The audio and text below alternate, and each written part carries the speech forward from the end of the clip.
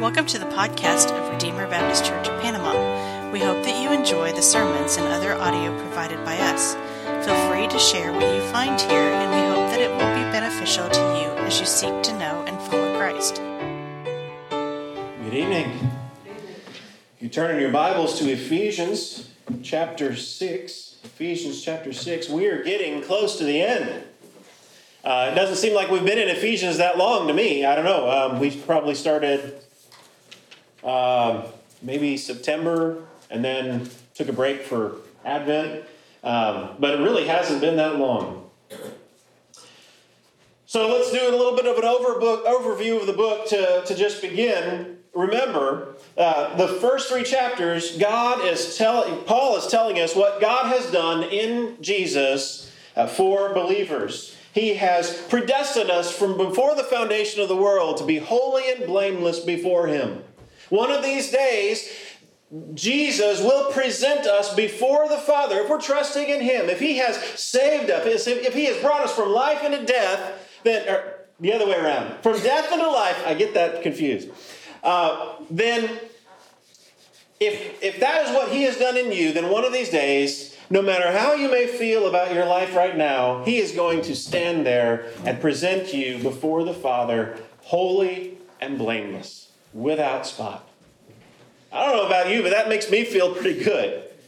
I know I look at my own self and I see my own sin and discouragement for I don't feel like I've made the amount of progress that I should have by this time in my life. And maybe some of you older folks can feel the same way. I don't know. But one of these days, we'll be presented holy and blameless before the Father. He has brought us from death into life. He has adopted us as His children. He has revealed to us the mystery that was held secret for all the ages before. These are all things that God has done for us. He has torn down the wall between Jew and Gentile. He has reconciled people who had nothing in common, brought them together into one new man in Jesus. And with all of what Jesus has done for us, what God has done for us in Christ, in chapter 4, He turns the corner and begins to tell us, now walk, on the basis of what God has done, walk in that reality. Walk like in a manner that's worthy of that calling with which you've been called. We've seen how He tells us to put off the old man and put on the new. We've seen how He tells us to be imitators of God, like beloved children. Again, looking back, He's called us, He's adopted us as His sons, and therefore we're to be like obedient children, and we're to be imitating Him, just like a child imitates their parents. In last week and in this week, we are looking at what is called a household code. Paul has it in this book. He also has something very similar in Colossians, and Peter wrote the same kind of code in 1 Peter. And it begins, a verse before, it begins talking about husbands and wives in saying, submitting to one another out of reverence for Christ. He's telling the church, because of what God has done, we submit to one another out of reverence for Christ. And then in last week and in what we're looking at this week, he's spelling that out. What does that look like in submitting to one another out of the fear of the Lord? How does that look like between husband and wife, is what we looked at last week. How does that look like between parent and child tonight? How does that look like in the context of master and slave, which we don't have slavery as an institution today, but for much of human history, that was the case, and we still have places where this will be relevant to us in our lives today. So, what we're looking at tonight is particularly children and parents and masters and slaves, and how we are to live in those different contexts on the basis of what God has done for us in Christ Jesus. Let's look at our text beginning in verse 1. It'll be a shorter text tonight, beginning in verse 1 through verse 9. Children. I'm going to pause there. Lily and Jackson and Joshua, JJ, and I forget everybody's names. Children. That's the first thing he says. I'm just drawing this out so that you will pay extra special attention. God's word is speaking directly to you here. Children, obey your parents in the Lord, for this is right. Honor your father and mother, for this is the first commandment with a promise, that it may go well with you, and that you may live long in the land. Fathers, do not provoke your children to anger, but bring them up in the discipline and instruction of the Lord. Bondservants, obey your earthly masters with fear and trembling, with a sincere heart, as you would Christ, not by the way of eye service as people pleasers, but as bondservants of Christ, doing the will of God from the heart, rendering service with a good will as to the Lord and not to man, knowing that whatever good anyone does, this he will receive back from the Lord, whether he is a bondservant or is free. Masters, do the same.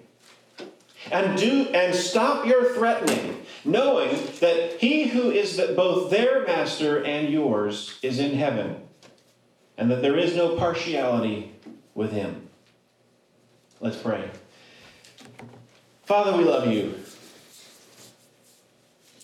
And we pray that you would speak to us tonight from your word.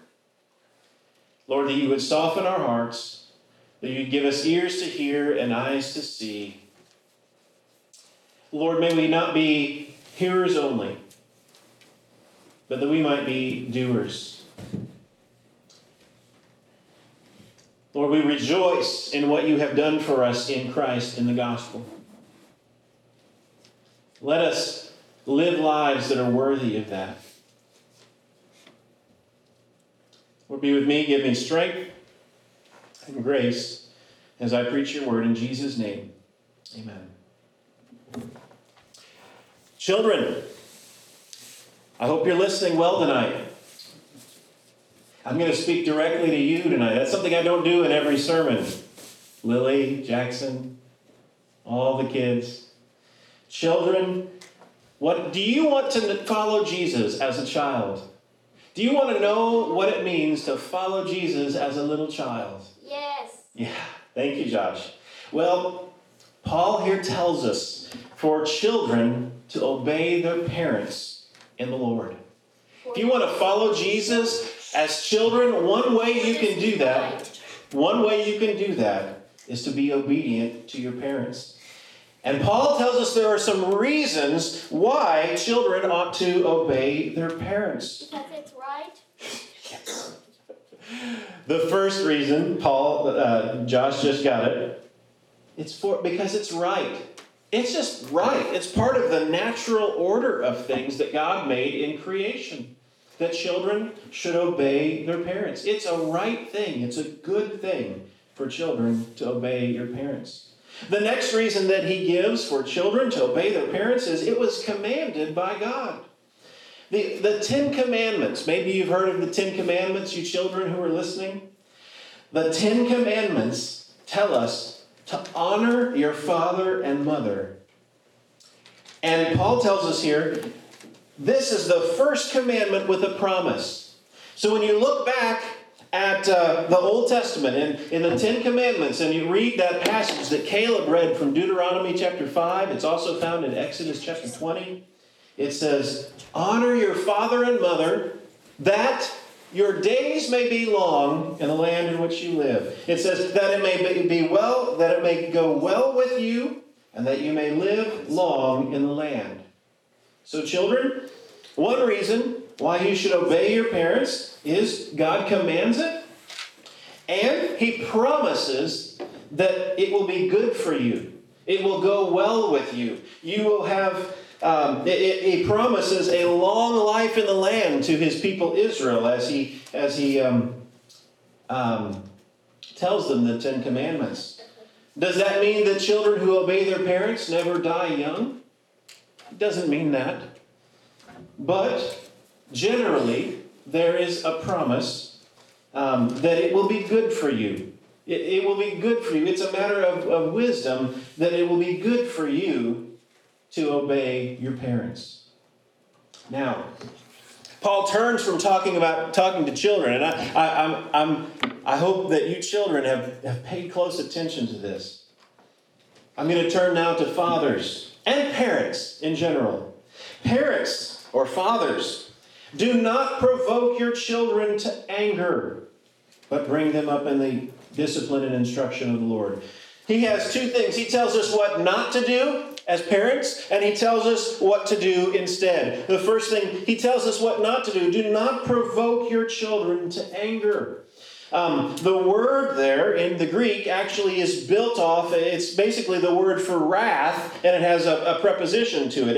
And the idea that it's trying to get across is provoking someone to wrath, to an outburst of just pouring out wrath. And it can be something that parents can sometimes do. Maybe not intentionally. I hope it's not intentionally that Christian parents would do that. But what are some ways that we might do that? We might do that. We might provoke our children to anger by having either an impossible standard or a changing standard. A child who does not know where the limits are. A child who may be doing something one day and it's all right, and then the next day he does the same thing and he's in trouble for it. A changing standard is something that can provoke our children to anger. And so parents, fathers in particular, we need to make sure that when we deal with our children, we have a consistent standard. We have a consistent standard that they know where the limits are. Another way we might provoke our children to anger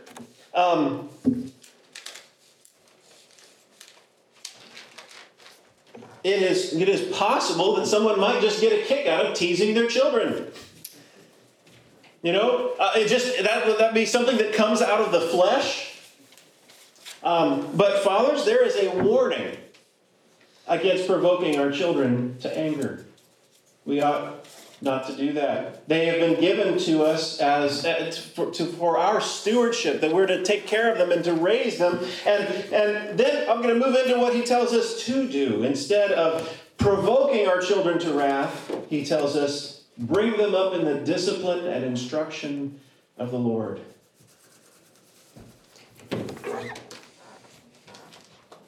Now, on the one hand, he tells us, don't provoke your children to anger. Another way to provoke your children to anger would be to be abusive, to let your temper go, to punish in anger or something like that. To be abusive, and fathers should never be that way. It does not reflect Christ's love. But instead, we do discipline.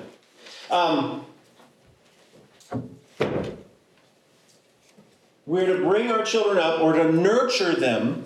The word there for bring them up is the same word that chapter 5 uses whenever it says that a husband should nurture his wife just like he nurtures his own body. That word to bring up has the idea of nurturing in the discipline and instruction of the Lord.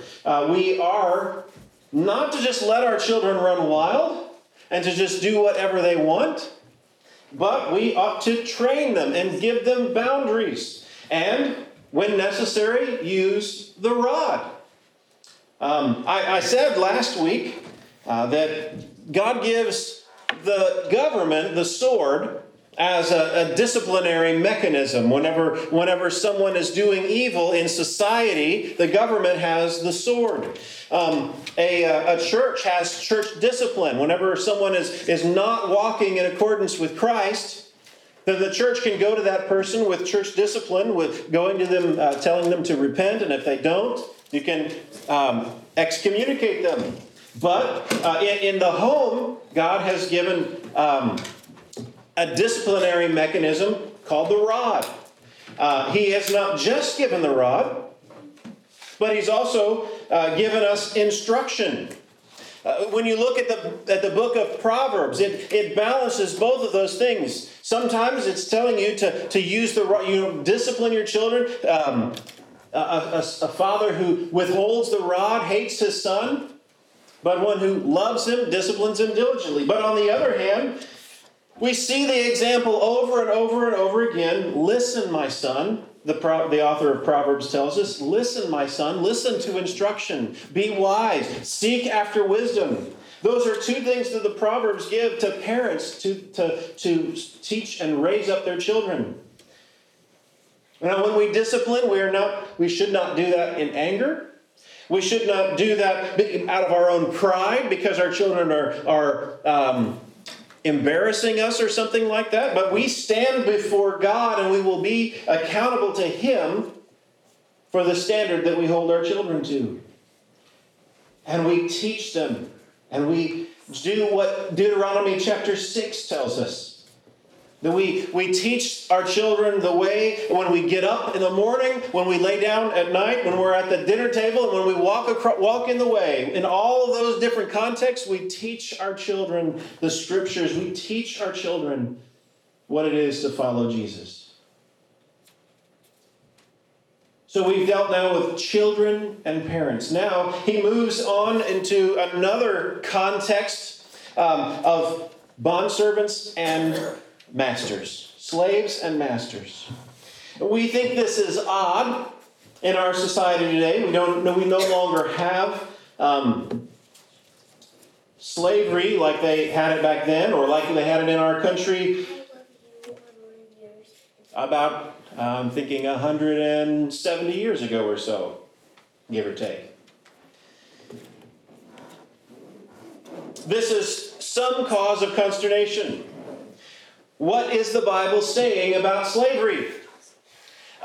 In the past, because there does not seem to be an outright rejection of slavery, some have used the Bible to defend slavery.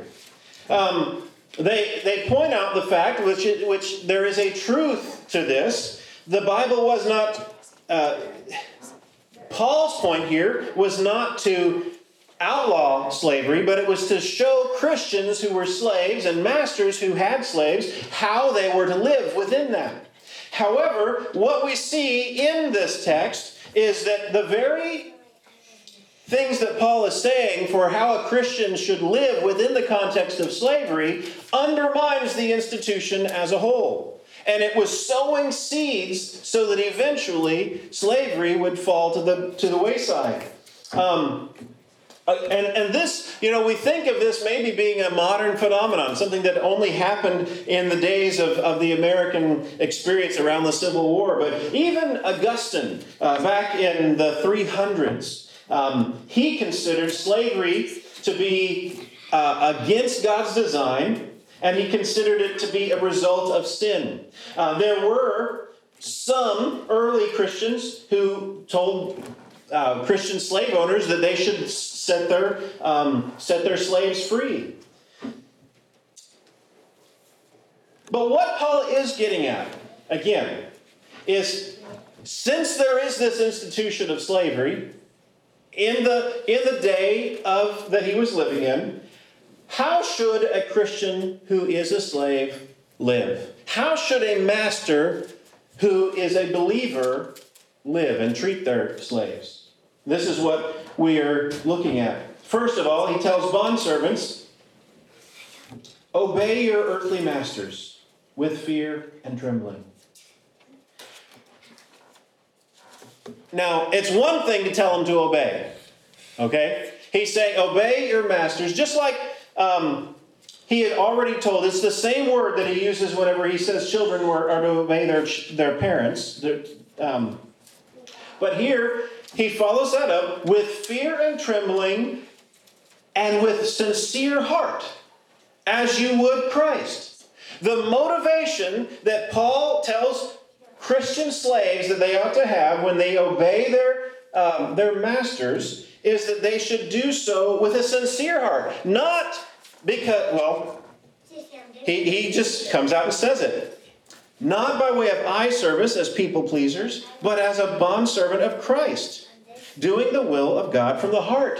We're not to just be doing it because we want to please that earthly master, but a believer who lives in the context of slavery would be obedient to their master because they want to please the Lord.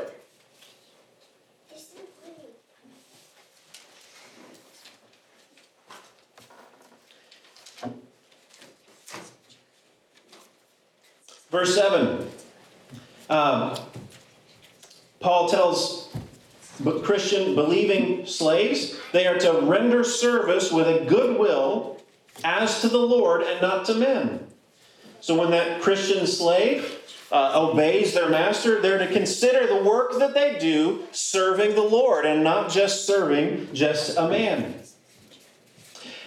And he finishes up these words to the Christian slave saying, knowing that whatever good anyone does, this he will receive back from the Lord, whether he is a bondservant or he is free. So in that, he's telling the Christian slaves that when they do good for their master, and they're doing so with the mindset, I'm doing this for the Lord and not for just a man, Paul reminds this Christian believing slave, you will receive a reward from the Lord. You may be experiencing slavery now, but one day you will receive a reward from the Lord. He follows that up just like he did between husbands and wives and between children and parents. He follows this up with instructions for masters. He says, masters, do the same to them. Do what to them? He just says, do the same to them. Does that mean that a master is to obey the slave? I don't think that's exactly what it's getting to here. But it's to treat the slave like he would treat even Jesus himself. The slave is to obey just as if he was obeying the Lord, and the master is to treat Jesus the same way. Remember, Jesus came as a servant. So the way that a master might treat their servants reflects something about Jesus coming as a servant. He tells these believing slave owners or slave masters, he says, stop your threatening. That is not the way to treat slaves among brothers and sisters in Christ. He says, knowing that he who is both their master and yours is in heaven, and there is no partiality with him. That's where we really get to the crux of it here. Like I said before, the seeds that led to the eventual abolition of slavery are right here in this text. While Paul did not have in his mind a revolution to change society at that time, he taught that masters and slaves both have the same master, and it's Jesus. Both master and slave have the same master, and that was Jesus Christ our Lord. He is the Lord who is in heaven. And he also points out there's no partiality with him. As he's speaking to these believing masters, he's saying there's no partiality with God.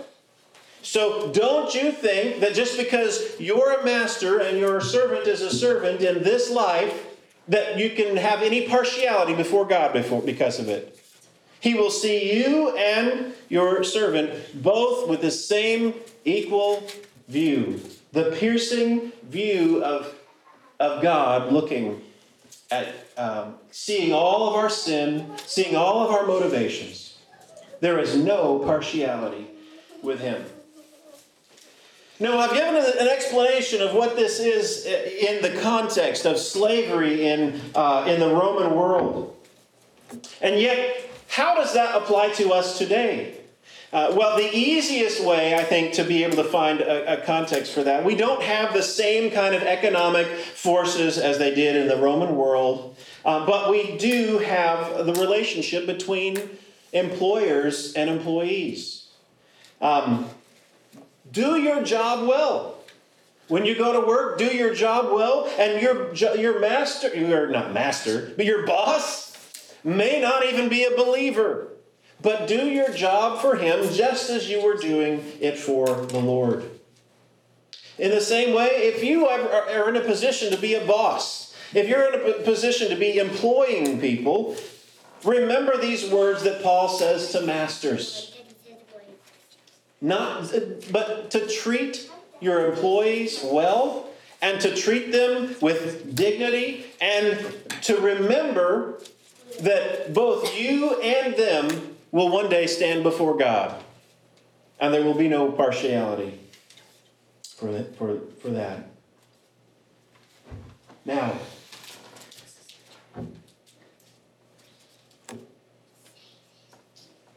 the principle that I want to get back to that underlines all these things. We looked at husbands and wives last week. We looked at parents and children and masters and slaves tonight. But the principle that underlies it all, we can look back to chapter 5, verse 21, where we started.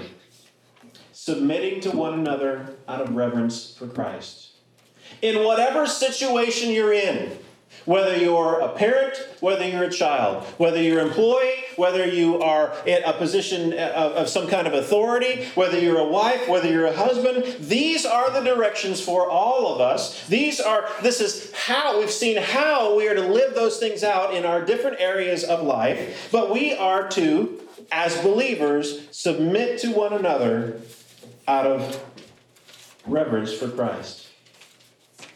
Not to insist upon our own way, to be courteous with one another, to be patient and long-suffering for one another. These are things that promote the unity of the church, the unity of the brethren, and they're things that demonstrate to the outside world looking in that we are different because Jesus is among us.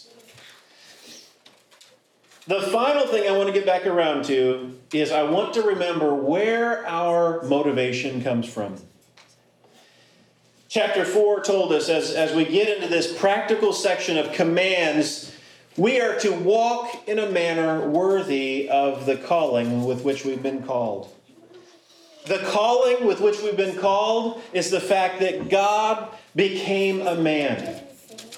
God, who was infinite in all of his perfections, the Word existing from all eternity, became flesh and dwelt among us. He, as Philippians put it, emptied himself by becoming a servant. And whether you find yourself in a situation that is subordinate or in a position of authority, our mind should be the mind that was in Christ because of what he did for us in the gospel.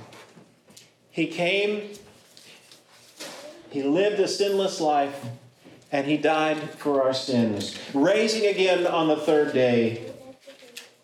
We don't have the power to do what's talked about in chapter 5 and chapter 6 unless he has done something for us on the front end.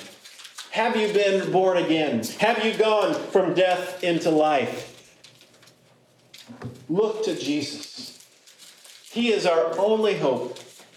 And we will always fall short. There are places where we will look at our lives and we will fall short of being able to live up to the standard that we see here in Ephesians 5 and 6. But, as Ephesians 2 tells us, by grace we have been saved through faith. Look to him. Look to him. Thank you for listening listening to this message from Redeemer Baptist Church in Panama. For more information, please visit us at RedeemerBaptistPanama.com, or you can like us on Facebook.